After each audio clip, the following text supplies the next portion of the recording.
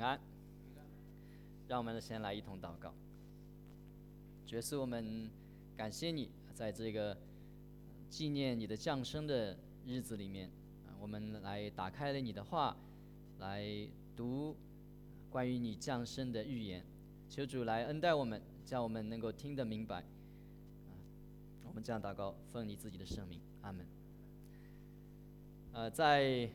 基督徒都知道这个以马内利这4个字，在很多的商店里面有一些这个店主如果是基督徒的话，他们也悬挂这个匾额。那么基督徒有些家庭里面，有一些家庭这个家里写的基督是我家之主，但也有一些弟兄姊妹家里就用以马内利这4个字。以马内利这4个字我们都知道它的意思。那以马内利呢，其实它是从原文希伯来文这个音译过来的。这个希伯来文呢，它是从右边往左读，所以它最右边呢叫伊玛，然后中间这个黄色的叫 nu， 然后左边的这个叫 l。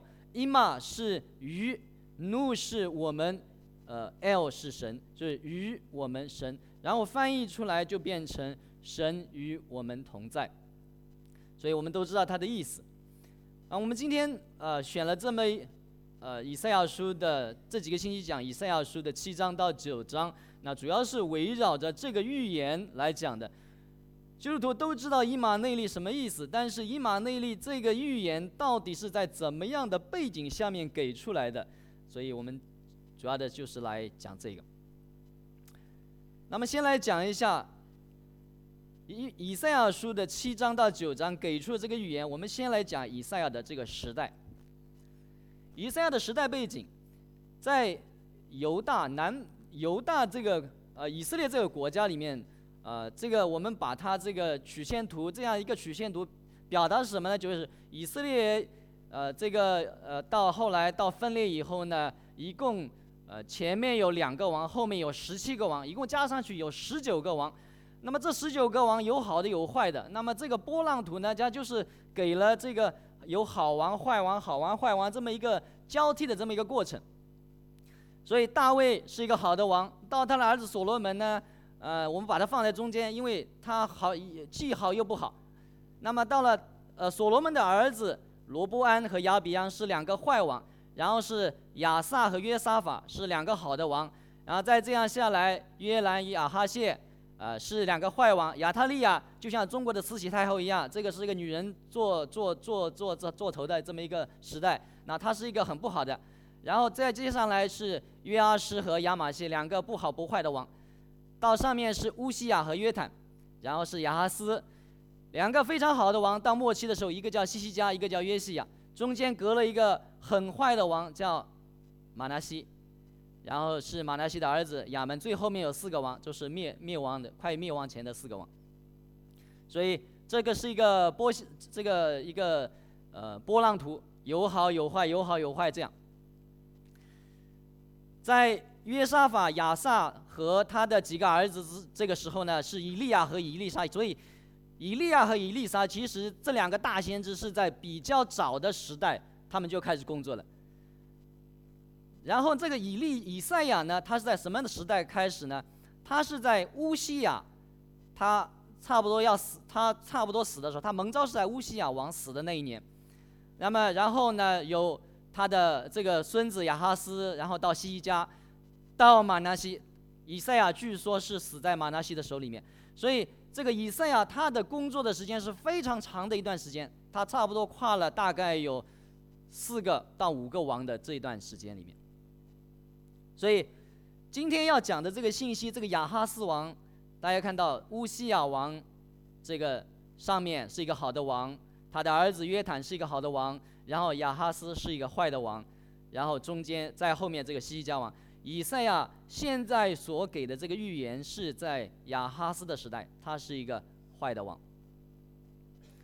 那么这是讲了以赛亚他的工作时间是非常长的，这个人很长寿，最后面死在马拿西的手里面，到那个时候他应该是一个非常老的老人了。那么这个以赛亚他是什么样的？他是一个什么人呢？圣经的信息很少，只说他是亚摩斯的儿子。亚摩斯是谁呢？传说亚摩斯呢，他是他的父亲亚摩斯是乌西雅王的父亲亚玛谢，这个所以很早了，在乌西雅王之前的，他的父亲亚摩斯是和亚玛谢是兄弟，所以以赛亚和乌西雅王，以赛亚先知和乌西雅这个国王，他们是堂兄弟，这是传说。那我没有办法进行历史考证，但是犹太人的传说是有一定的可信度的，所以他是有贵族血统的。所以以赛亚这个先知他是有贵族血统的，他是一个国王的亲戚。以赛亚书这本书的内容，我们讲一点它的内容。以赛亚书的特点呢，在有一个这个清唱剧里面可以很清楚的反映出来。我们讲到清唱剧，我想周老师肯定很知道，韩德尔的弥赛亚。韩德尔的弥赛亚是非常著名的。这首弥赛亚的曲子里面，它主要的分为3个部分。弥赛亚一共有57段，前面的21曲呢，它是预言耶稣的降临和他的诞生，他的预言和他的诞生。然后中间的23曲是讲救赎信息以及耶稣为全人类的牺牲。然后最后面13曲是讲耶稣的复活和最终的审判。所以这个是韩德尔的弥赛亚他的这个分段，他一共分为3个部分。作者写的时候呢，他是很有次序的，预言降生，然后耶稣的为全人类的牺牲，到最后复活和最终的审判。在57段的圣经的经文歌词里面，韩德尔的弥赛亚他所引用的全部是圣经的经文。57段的圣经经文歌词里面，其中引自以赛亚书的有14段，所以有大量的这个歌词是取自以赛亚书这本书。那言下之意是，以赛亚书这本书呢，有很多关于基督的预言。我们来看一下，比方讲韩德尔的弥赛亚，他第2段一开始有一个序曲，第2段的一个男高音出来，就是说一段的唱了一段，说你们的上帝说，你们要安慰我的百姓，要对耶路撒冷说安慰的话，又向他宣告说，他征战的日子满了，他的罪孽赦免了。非常好听的序曲进来以后，就是一个安慰的信息，讲说你们征战的日子满了，罪孽赦免了。所以一上来男高音的一段，然后这是以赛亚书40章的，然后到了第12段的时候有一个合唱的时候，他唱了这么一段：因有一婴孩为我们而生，有一子赐给我们，政权必担在他的肩头上，他名称为奇妙、彻世、全能的上帝，永在的父，和平的君。我们都背得出来这一节经文，所以这一段是在第12段里面。然后到第24段里面又是一个合唱，他诚然担当我们的忧患，背负我们的痛苦，他为我们的过犯受害，为我们的罪孽压伤，因他受的刑罚，我们得平安。所以很多的这个歌词是引自于以赛亚书。圣诞节的时候，可以建议大家有空的时候听一下这个弥赛亚，如果能听英文的就更好。那我们现在讲一下以马内利这个预言的背景。以马内利这个预言到底是在怎么样的背景下面给出来的？那么刚才讲到，作者在这里面所写的这个以赛亚他的工作的背景是在哪里？是在国王亚哈斯的时候。这个亚哈斯呢，他是20岁登基，执政16年，他是一个不长命的皇帝，国王，他只活了36年，他20岁登基，16年执政。这个国王他有一个特点，圣经在介绍他的时候一开始就讲他是一个拜偶像的国王。亚哈斯登基的时候年20岁，在耶路撒冷作王16年，不像他主大卫行耶和华眼中看为正的事，却行以色列诸王的道，又铸造巴力的像，并且在西嫩子谷烧香，用火焚烧他的儿女，行耶和华在以色列人面前所驱逐的外邦人那可憎的事，并在丘坛上、山冈上各青翠树下献祭烧香。他讲了这个国王上来的时候，他就讲说他是一个拜偶像的，他铸造巴力的像，甚至呢，他在这个西嫩子谷是耶路撒冷的一个谷，在这个谷里面烧他的儿女，把他的儿女给烧了，当然就是献祭给那些外邦的神。在中国古人的说法，中国古人没有跟上帝的敬拜这么一种很亲密的关系。中国古人的说法说，万恶淫为首，百善孝为先。世界上的坏事从淫乱开始，善呢从孝顺开始。万恶淫为首是讲说，色欲一旦放纵了，整个人就会为色欲所驱使，你这个人不会为心智所控制了。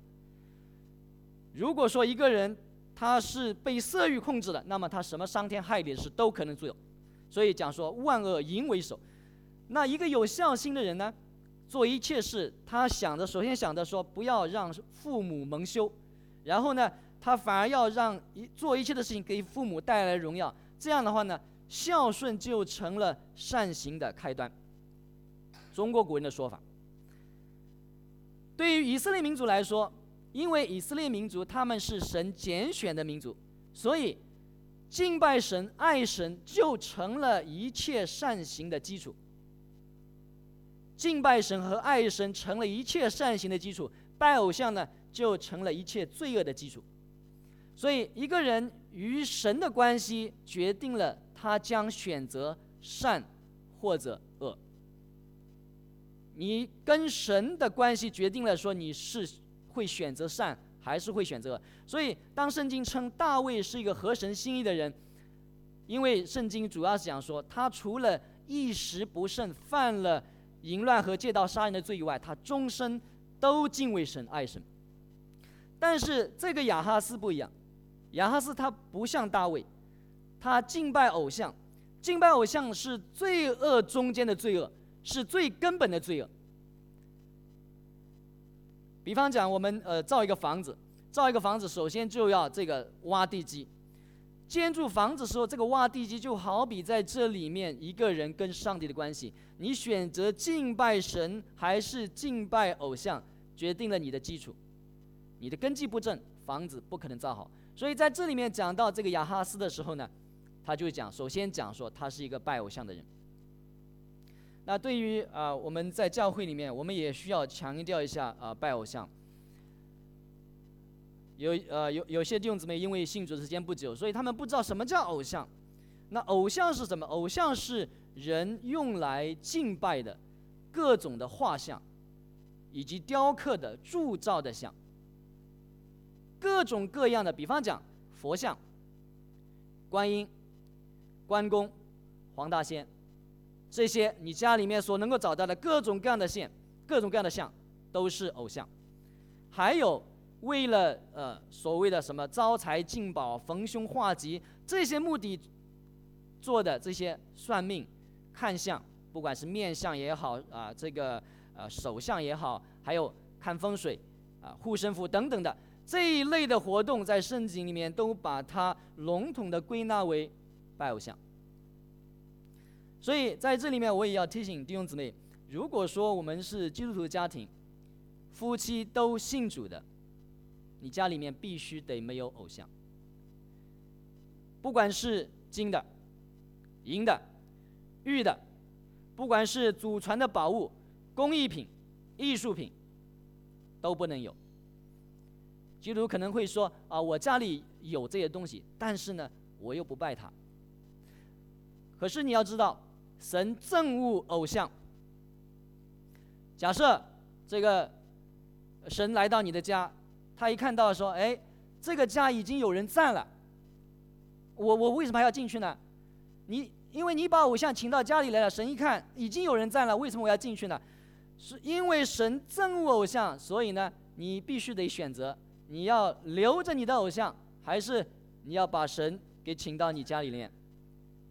也许你觉得说舍钱这个很值钱，舍不得，金的、银的、玉的非常值钱，甚至有些是祖传宝物来的。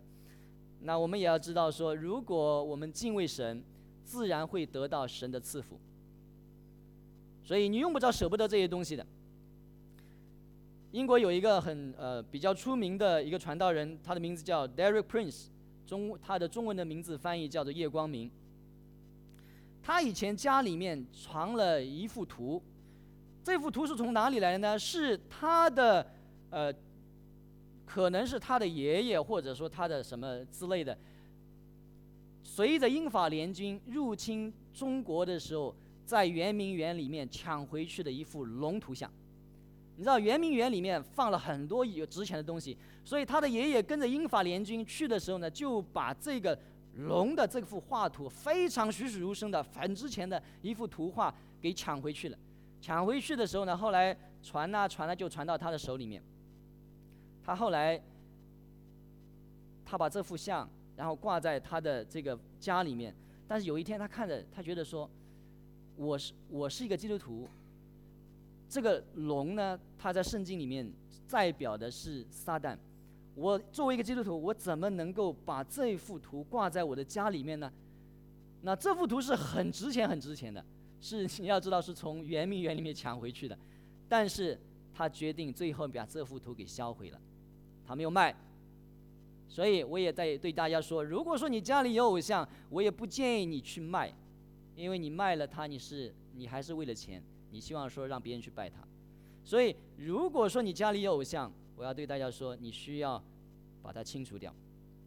但是如果说你的配偶是不信主的，你是信主的，你的配偶不信主怎么办？那如果说你的配偶不反对你把这个偶像清除掉，那你就要把它清除掉。如果你的配偶他是拜偶像的，那我们当然讲说我们基督徒要和平，所以你只有忍耐，因为他是拜偶像的，你虽然不拜他，但是你也不能丢他的东西，因为这是你配偶的东西。所以这个时候你就需要忍耐，然后祷告神在你配偶的心里面工作。所以这里面是讲到我们岔开话题讲到偶像的事情。我也希望说在我们教会里面如果有新来的信徒，我们是记得提醒他，如果说你要来敬拜神，那你就需要把你的偶像给清除掉。那么讲了这个亚哈斯，他是一个拜偶像的这么一个国王，接下来圣经就讲，所以耶和华他的神将他交在亚兰王手里，亚兰王打败他，掳了他许多的民，带到大马色去。神又将他交在以色列王手里，以色列王向他大行杀戮。利玛利的儿子比加一日杀了犹大人12万，都是勇士，因为他们离弃了耶和华他们列祖的神。因为这个亚哈斯他拜偶像，你知道国王他是有这个偶像效应的，他拜偶像，全国的人民就跟着他拜偶像，所以因为这个原因，神就打发周围的2个国家，一个是亚兰，一个是以色列，来攻打他。所以在这里面讲了，拜偶像的一个国王，神立刻就派人去管教他。在这样一个背景下面，开始了这个以赛亚先知向亚哈斯王传讲信息的背景。所以我想请大家注意，这个是一个拜偶像的国王，在他拜偶像的时候，神就差遣了亚兰和以色列的2个国家去攻打犹大，管教他。在这个时候，神差遣先知去向这个国王亚哈斯传讲神的话语。当时这个是这样子的，在以赛亚书告诉我们，乌西亚的孙子犹大王约坦的儿子犹大王亚哈斯在位的时候，亚兰王利逊和利玛利的儿子以色列王比加上来攻打耶路撒冷，却不能攻取。有人告诉大卫家说，亚兰与以法莲已经同盟，王的心和百姓的心就都跳动，好像林中的树被风吹动一样。所以先知在这里面就交代了，这2个国王联合来攻打的时候，国王他的心非常的惧怕，百姓的心也都惧怕，像林中的树被风吹动一样。当然我们已经讲过了，为什么他们要来攻打？因为国王拜偶像，所以呢，这2个国家亚兰和以色列就来管教他们。那在这个时候，我们来猜测一下，这个先知以赛亚会来讲什么？一个拜偶像的国王，然后呢，有2个管教的这个国家来了。这个时候，先知要传讲什么？在我们中间，假如我们基督徒，我们生活中间发生了一些不如意的事情，我们虽然说别人不知道，但是呢，他自己知道他最近得罪神了，那被神管教了，比方讲身体生病了，家庭的关系很紧张，工作也不顺等等的。在这个时候，我们怎么样去劝慰，怎么样去这个鼓励他呢？我们是不是就对他说，最近你运气不好？但是大家知道，运气这个词它是讲偶然性的，在神管理的世界里面，没有事情是偶然的。所以呢，我们不该对他说你运气不好，因为运气不好这个词是什么意思？好像是说你就碰巧了。在神的世界里面，没有事情是碰巧的。或者我们应该说，现在你看你犯错了，你被神管教了，所以呢没有救了。孔夫子有一句话说：“祸罪于天，无所导也。”如果你得罪了上天，祈祷神也没有用。以上这两种安慰的方法都是不对的。我们在按照我们基督徒我们通常做法，当我们知道说一个人在罪恶下面被神管教的时候，我们会劝他悔改，我们会告诉他说，只要悔改，神会重新向我们施恩。所以约伯记里面有一段很著名的经文，这样说：神所惩治的人是有福的，所以你不可轻看全能者的管教，因为他打破又缠裹，他击伤用手医治。你6次遭难，他必救你；就是7次，灾祸也无法害你。在饥荒中，他必救你脱离死亡；在征战中，他必救你脱离刀剑的权利。你必被隐藏，不受口舌之害。灾殃临到，你也不惧怕。约伯记这段经文说，如果说一个人他被神管教，这个人是有福的，只要他悔改，神反而会赐福给他，恩待他。所以神管教我们的目的不是惩罚，神管教的目的是为了帮助我们回头。所以在这个时候，以赛亚先知带给亚哈斯国王的信息也是如此。他带给他的信息是什么样子呢？他这样说：耶和华对以赛亚说，你和你的儿子施雅雅述出去，到上池的水沟头，在漂布地的大路上去迎接亚哈斯，对他说，你要谨慎安静，不要因亚兰王利逊和利玛利的儿子这2个冒烟的火把头所发的烈怒害怕，也不要心里胆怯。因为亚兰和以法莲并利玛利的儿子设谋害你，说我们可以上去攻击犹大，扰乱他，攻破他，在其中立他比勒的儿子为王。所以主耶和华如此说，这所谋的必立不住，也不得成就。所以亚兰的守城是大马色，大马色的首领是利逊。65年之内，以法莲必然破坏，不再成为国民。以法莲的守城是撒玛利亚，撒玛利亚的守城是利玛利的儿子。你们若是不信，定然不得立稳。在这里，神让先知给他带去的信息是什么？带去的信息是说，虽然这2个国家他们会来攻打你，但是他们不会攻破耶路撒冷。因为在这个第8节里面说，65年之内，以法莲必然破坏，不再成为国民，反而北国以色列65年之内要整个的要瓦解掉。而且不仅这样，他也说了，你不要去惧怕他们，因为现在对于这个国王来说，他现在面对2个强大的国家，亚兰他也打不过，以色列他也打不过，现在2个国家联手来攻打他，他非常惧怕。但是神对他说，你不要害怕。这2个国王他们想要做一件什么事情？第6节说，我们去扰乱他，攻破他，在其中立他比勒的儿子为王。神说这种图谋不可能成功的。这个他比勒是谁？他比勒的儿子，圣经没有说他是谁，但是圣经学者一般在这里面都认为，这个他比勒很可能不是大卫的后裔。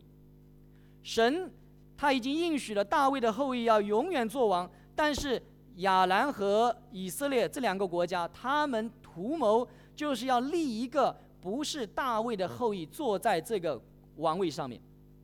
神说他们所谋的不可能成功。65年以后呢，以法莲不再成为国民。事实上14年以后，亚述他就把撒玛利亚给攻占了，以色列这个国家就是灭亡了。但是呢，又大概过了50年，亚述再一次的把大量的以色列人都掳到了外邦去，所以65年以后呢，剩下来的以色列人已经是寥寥无几了。先知在这个时候其实给国王带来一个很好的消息，就是你不要因为这两个国王惧怕，他们虽然在耶路撒冷的城外面围攻你，但是他们不可能攻破耶路撒冷的。他们虽然想要立他比勒的儿子做王，但是他们不可能成功的。但是呢，先知同时给他带来一个挑战，这个挑战是什么？你们若是不信，定然不得立稳。如果你不相信，你定然不得立稳。我前面讲过，以色列是神拣选的民族，这个民族跟神的关系是最重要的关系，这种关系决定了他们是得到福还是祸。神的子民和神之间要有正常的关系，所以他们必须是相信、顺服和悔改。相信、顺服和悔改，在这里面先知就对这个国王亚哈斯说，你们如果不信，定然不得立稳。但是信心对于相信神的人来说好像是自然的。我要对大家说，信心对于相信神的人来说好像是自然的，但是信心对于不相信的人来说是不可理喻的。一个不相信的人，他会对你说相信神是荒唐的。亚兰和以色列这两个国家联合来攻打犹大，已经打到耶路撒冷了，敌人进攻到首都了。这个时候国王想要的是什么？他想要的是退敌良策，他想要的是怎么样保住他的国家。先知告诉他说，你不要怕，他们不可能立他比勒的儿子做王的。这等于对国王说，耶路撒冷是不会攻破的，而且65年以后，以法莲北国就彻底灭亡了。先知给他带来这么好的一个消息，但是有一个条件，只要你相信神的话。我们基督徒传福音给亲人朋友的时候，我们会对他说，信耶稣得永生，不信的人将要在地狱里永远的受痛苦。通常基督徒把后面这部分不讲了，但是事实上我们也应该有勇气讲，不信的人在地狱里面要永远的受痛苦，那里的火是不熄灭的，那里的虫子是永远不死的，那里的痛苦是永远不会有减轻或者止息的时候的。也就是等到一个人进入了地狱以后，他的痛苦不可能有减轻或者止息的时候。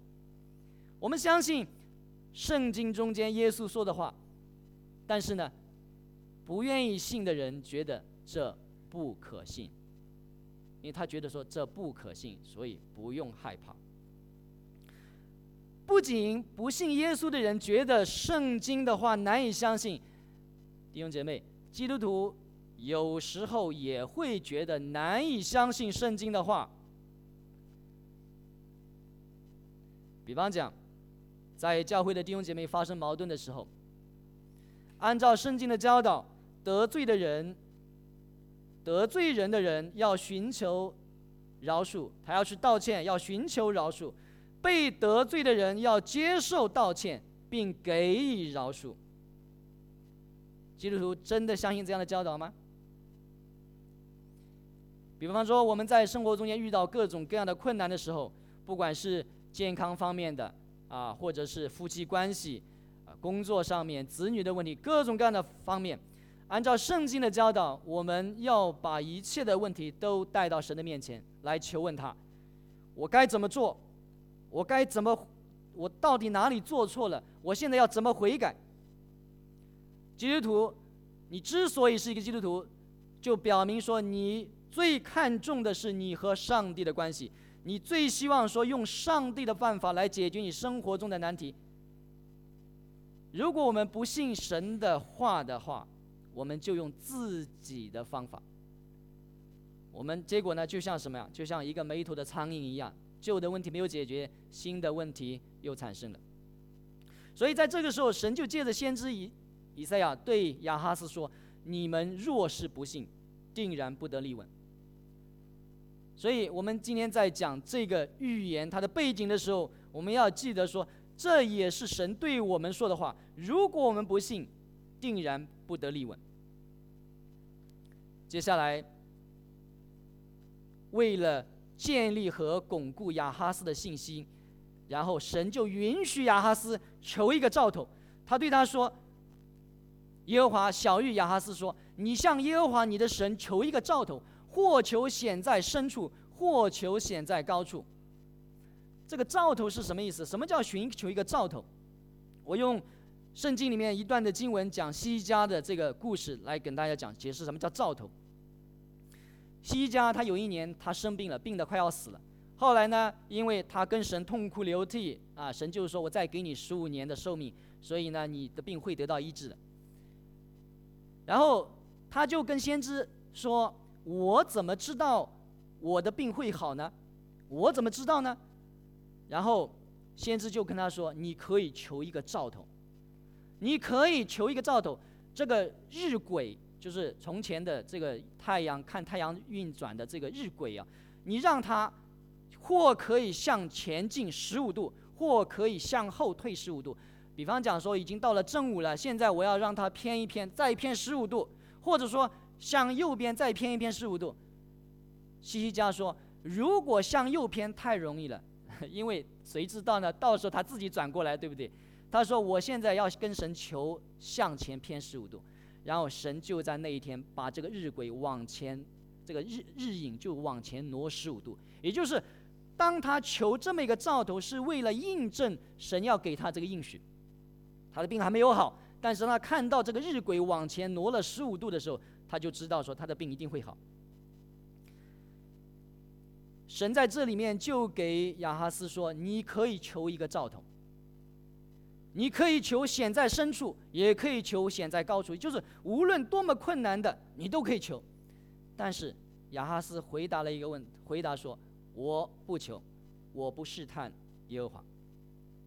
这个回答看上去很冠冕堂皇的，你觉得说，哎，这个国王他真的好，他都不求，他肯定有信心。但实际上不是那么回事儿。他虽然冠冕堂皇，但是他另有目的的。为什么呢？列王记告诉我们，亚兰王利逊和以色列王利玛利的儿子比加上来攻打耶路撒冷，围困亚哈斯，却不能胜他。当时亚兰王利逊收回以拉他，归于亚兰，将犹大人从以拉他赶出去，亚兰人就来到以拉他，住在那里，直到今日。接下来怎么说？亚哈斯差遣使者去见亚述王提格比拉色，对他说：我是你的仆人，你的儿子。现在亚兰王和以色列王攻击我，求你来救我，脱离他们的手。亚哈斯在这个时候，他想要做什么？他想到的不是要依靠神，他想到的是要投靠在亚兰和以色列外面的一个更强大的国家，叫做亚述。亚述在这个近东的历史中间，以前是埃及，后面崛起的一个超大的这个国家，超强大的国家就是亚述。这个亚述那个时候它崛起不久，但是它很强大，所以这个亚哈斯国王他看到了，现在亚兰和以色列来攻打我，我有一个更好的靠山，就是亚述王。但是他在这里面他做了一个选择，他说我不来试探耶和华，他的目的是他要去投靠亚述。他认为投靠亚述比倚靠神更加的可靠。在这个时候，先知以赛亚就对他说：大卫家，你们当听，你们使人厌烦岂算小事，还要使我的神厌烦吗？这个国王他为什么会使神厌烦？因为无论神做什么说什么，他拜偶像，神派遣这两个国家去攻打他，要让他知道说你应该悔改。但是这个时候先知又去对他说，你只要站立得稳，你只要相信神的话，神一定会帮助你，一定没有事情的。但是他坚决的不愿意相信神，坚决的不肯悔改，他是硬着颈项的不肯悔改。神都厌烦了，他就，那我们也会厌烦。但是人通常在厌烦的时候做什么？人厌烦的时候就极大的愤怒，然后就怎么样？然后就放弃了，是不是？极大的厌烦，爱莫大于心死嘛。极大的厌烦怎么样？放弃了。但是神不是，神在这个时候表现出他极大的忍耐，然后在这里面，因此先知在这里面对奉主的名传告这么一个信息：主自己要给你们一个兆头，必有童女怀孕生子，给他起名叫以马内利。以马内利的意思就是神与我们同在的意思。然后先知继续说，到他晓得弃恶从善的时候，他必吃奶油与蜂蜜，因为这孩子还不晓得弃恶择善以先，你所憎恶的那二王之地必致见弃。其实神在这里面给这个兆头，同时也肯定两件事情：第一，亚兰和以色列会灭亡的；第二，他比勒的儿子不会作王；第三，耶路撒冷不会被攻破。所以神在这里给了这个兆头，这个童女怀孕的兆头。这个兆头说，同时他保证了这两个国家不会把耶路撒冷给攻破的。但是先知在这个时候，他最后面讲了15到16节的时候，他告诉我们的是，当国王亚哈斯他选择投靠亚述而不来投靠神的时候，他要对他说，你会付出惨重的代价的。如果我们选择投靠这个世界，用这个世界的方法来解决我们的问题的时候，如果我们不转向神，神也同样的对我们说，我们会付出代价的。为什么呢？吃奶油，为什么说他必吃奶油和蜂蜜？什么意思？在这里面他接下来就是这样说：耶和华必使亚述王攻击你的日子临到你和你的百姓，并你的父家。自从以法莲离开犹大以来，未曾有这样的日子。亚述王来了以后怎么样？那时耶和华要发嘶声，使埃及江河源头的苍蝇和亚述地的蜂子飞来，都必飞来，落在荒凉的谷内、磐石的穴里，并一切荆棘和篱笆中，并一切的草场上。那时主必用大河外令的剃头刀，这把剃头刀就是亚述王剃去头发和脚上的毛，并要剃尽胡须，就是讲了神以后要用亚述来继续的管教犹大。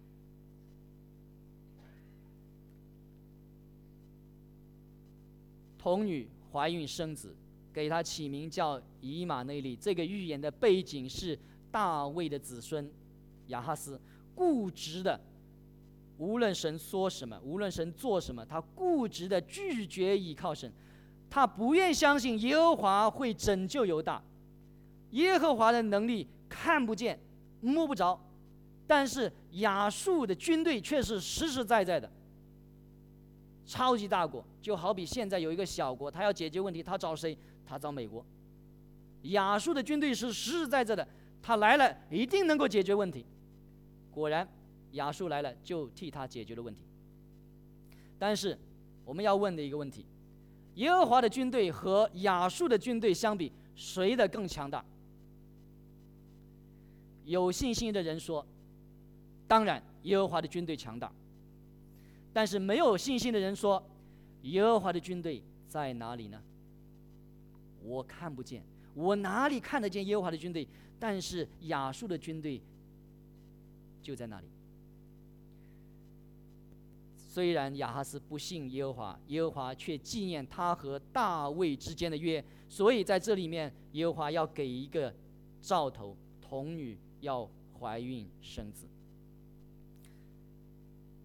那对于我们弟兄姐妹来说，我们也要问一个问题：如果说当我们无论神对我们做什么说什么，我们都拒绝相信他，拒绝依靠他的时候，我们会让他厌烦的。我们会让他厌烦的。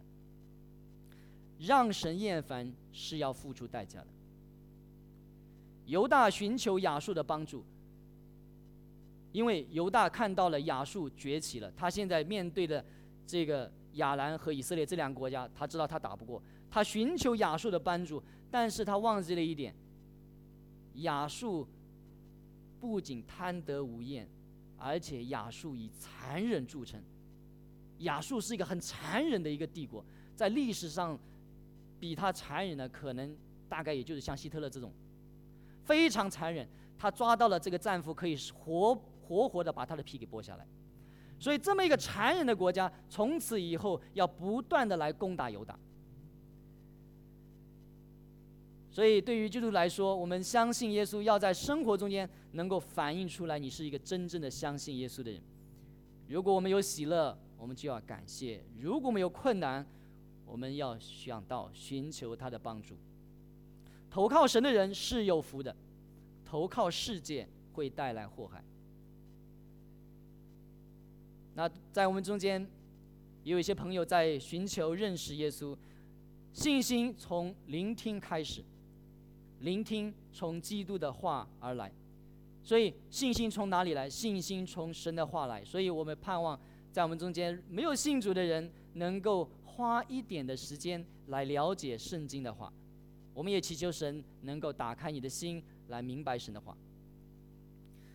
对于半信半疑的信徒，半信半疑，我知道我们愿意相信，但是我们有时候感觉信心不够。那对于半信半疑的信徒，我的建议是从小事情做起。如果说你听到了什么教导，回家就照着做。比方讲说，如果你听到关于忍耐的教导，你就开始回去操练忍耐。第二，多祷告。祷告表明我们需要神的帮助，包括信心上的帮助。那最后我也特别关于说，对于我们所有弟兄姊妹讲说关于听到的事情。听到的目的不是听理论，听到的目的是要听神的教导和他的吩咐。我们每一次听到神的话，我们都要问一个问题，我希望说，当我们听到一堂神的话的时候，我们都问自己一个问题：我真的相信吗？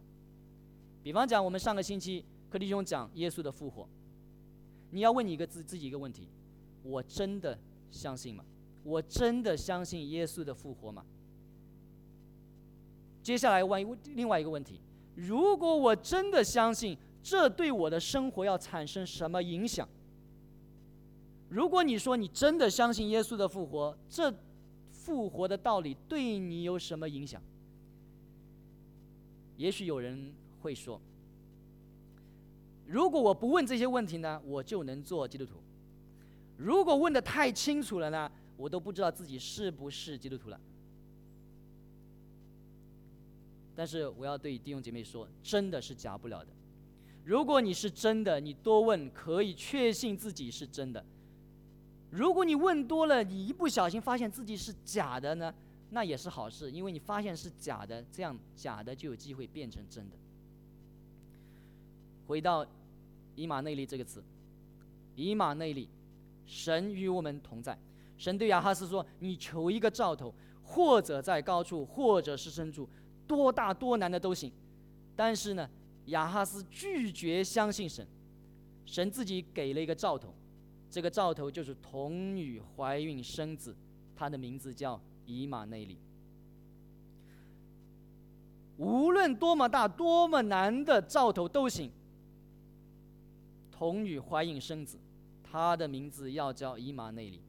我们知道这个意思是说，神要做一件大事情。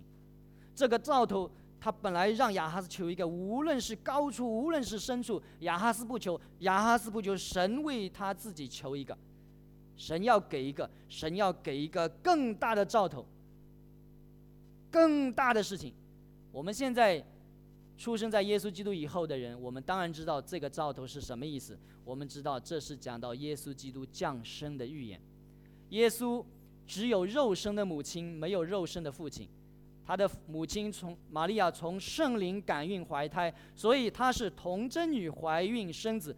这不仅是一个神迹，圣经里面记载了很多的神迹。这个不仅是神迹，这个是一个大神迹，因为神成为了人，道成了肉身，住在了我们中间，神和我们同在。所以耶稣基督的降生就完成了后面的这个应许，神与我们同在。让我们来一同祷告。天父，我们感谢你。天父，我们知道人是不可信的，是呢，就如经上又说，人都是虚晃的，但是神是信实的。你纪念你与大卫的约，所以纵然亚哈斯是一个悖逆的王，你仍然建立你与大卫之约，要让他的后裔永远坐在宝座上面。最后面这个应许就成就在我们主耶稣基督身上。天父，我们感谢你，因为知道说我们的主耶稣基督是道成了肉身，童女怀孕生子。是的，我们为此来感谢你。主啊，我们一起求你，让我们借着这样一个预言，知道是的，我们人仍然需要转向你，我们需要来回到你的身边，因为亚哈斯在圣经里面告诉我们，他使神厌烦，他没有信心。主啊，我们祈求你在这样一个圣诞佳节的时候，我们真正的知道说，主耶稣为我们降生，那能够享用这些恩典的人，是那些真正相信你悔改的人。听我们祷告，奉主耶稣名字，阿们。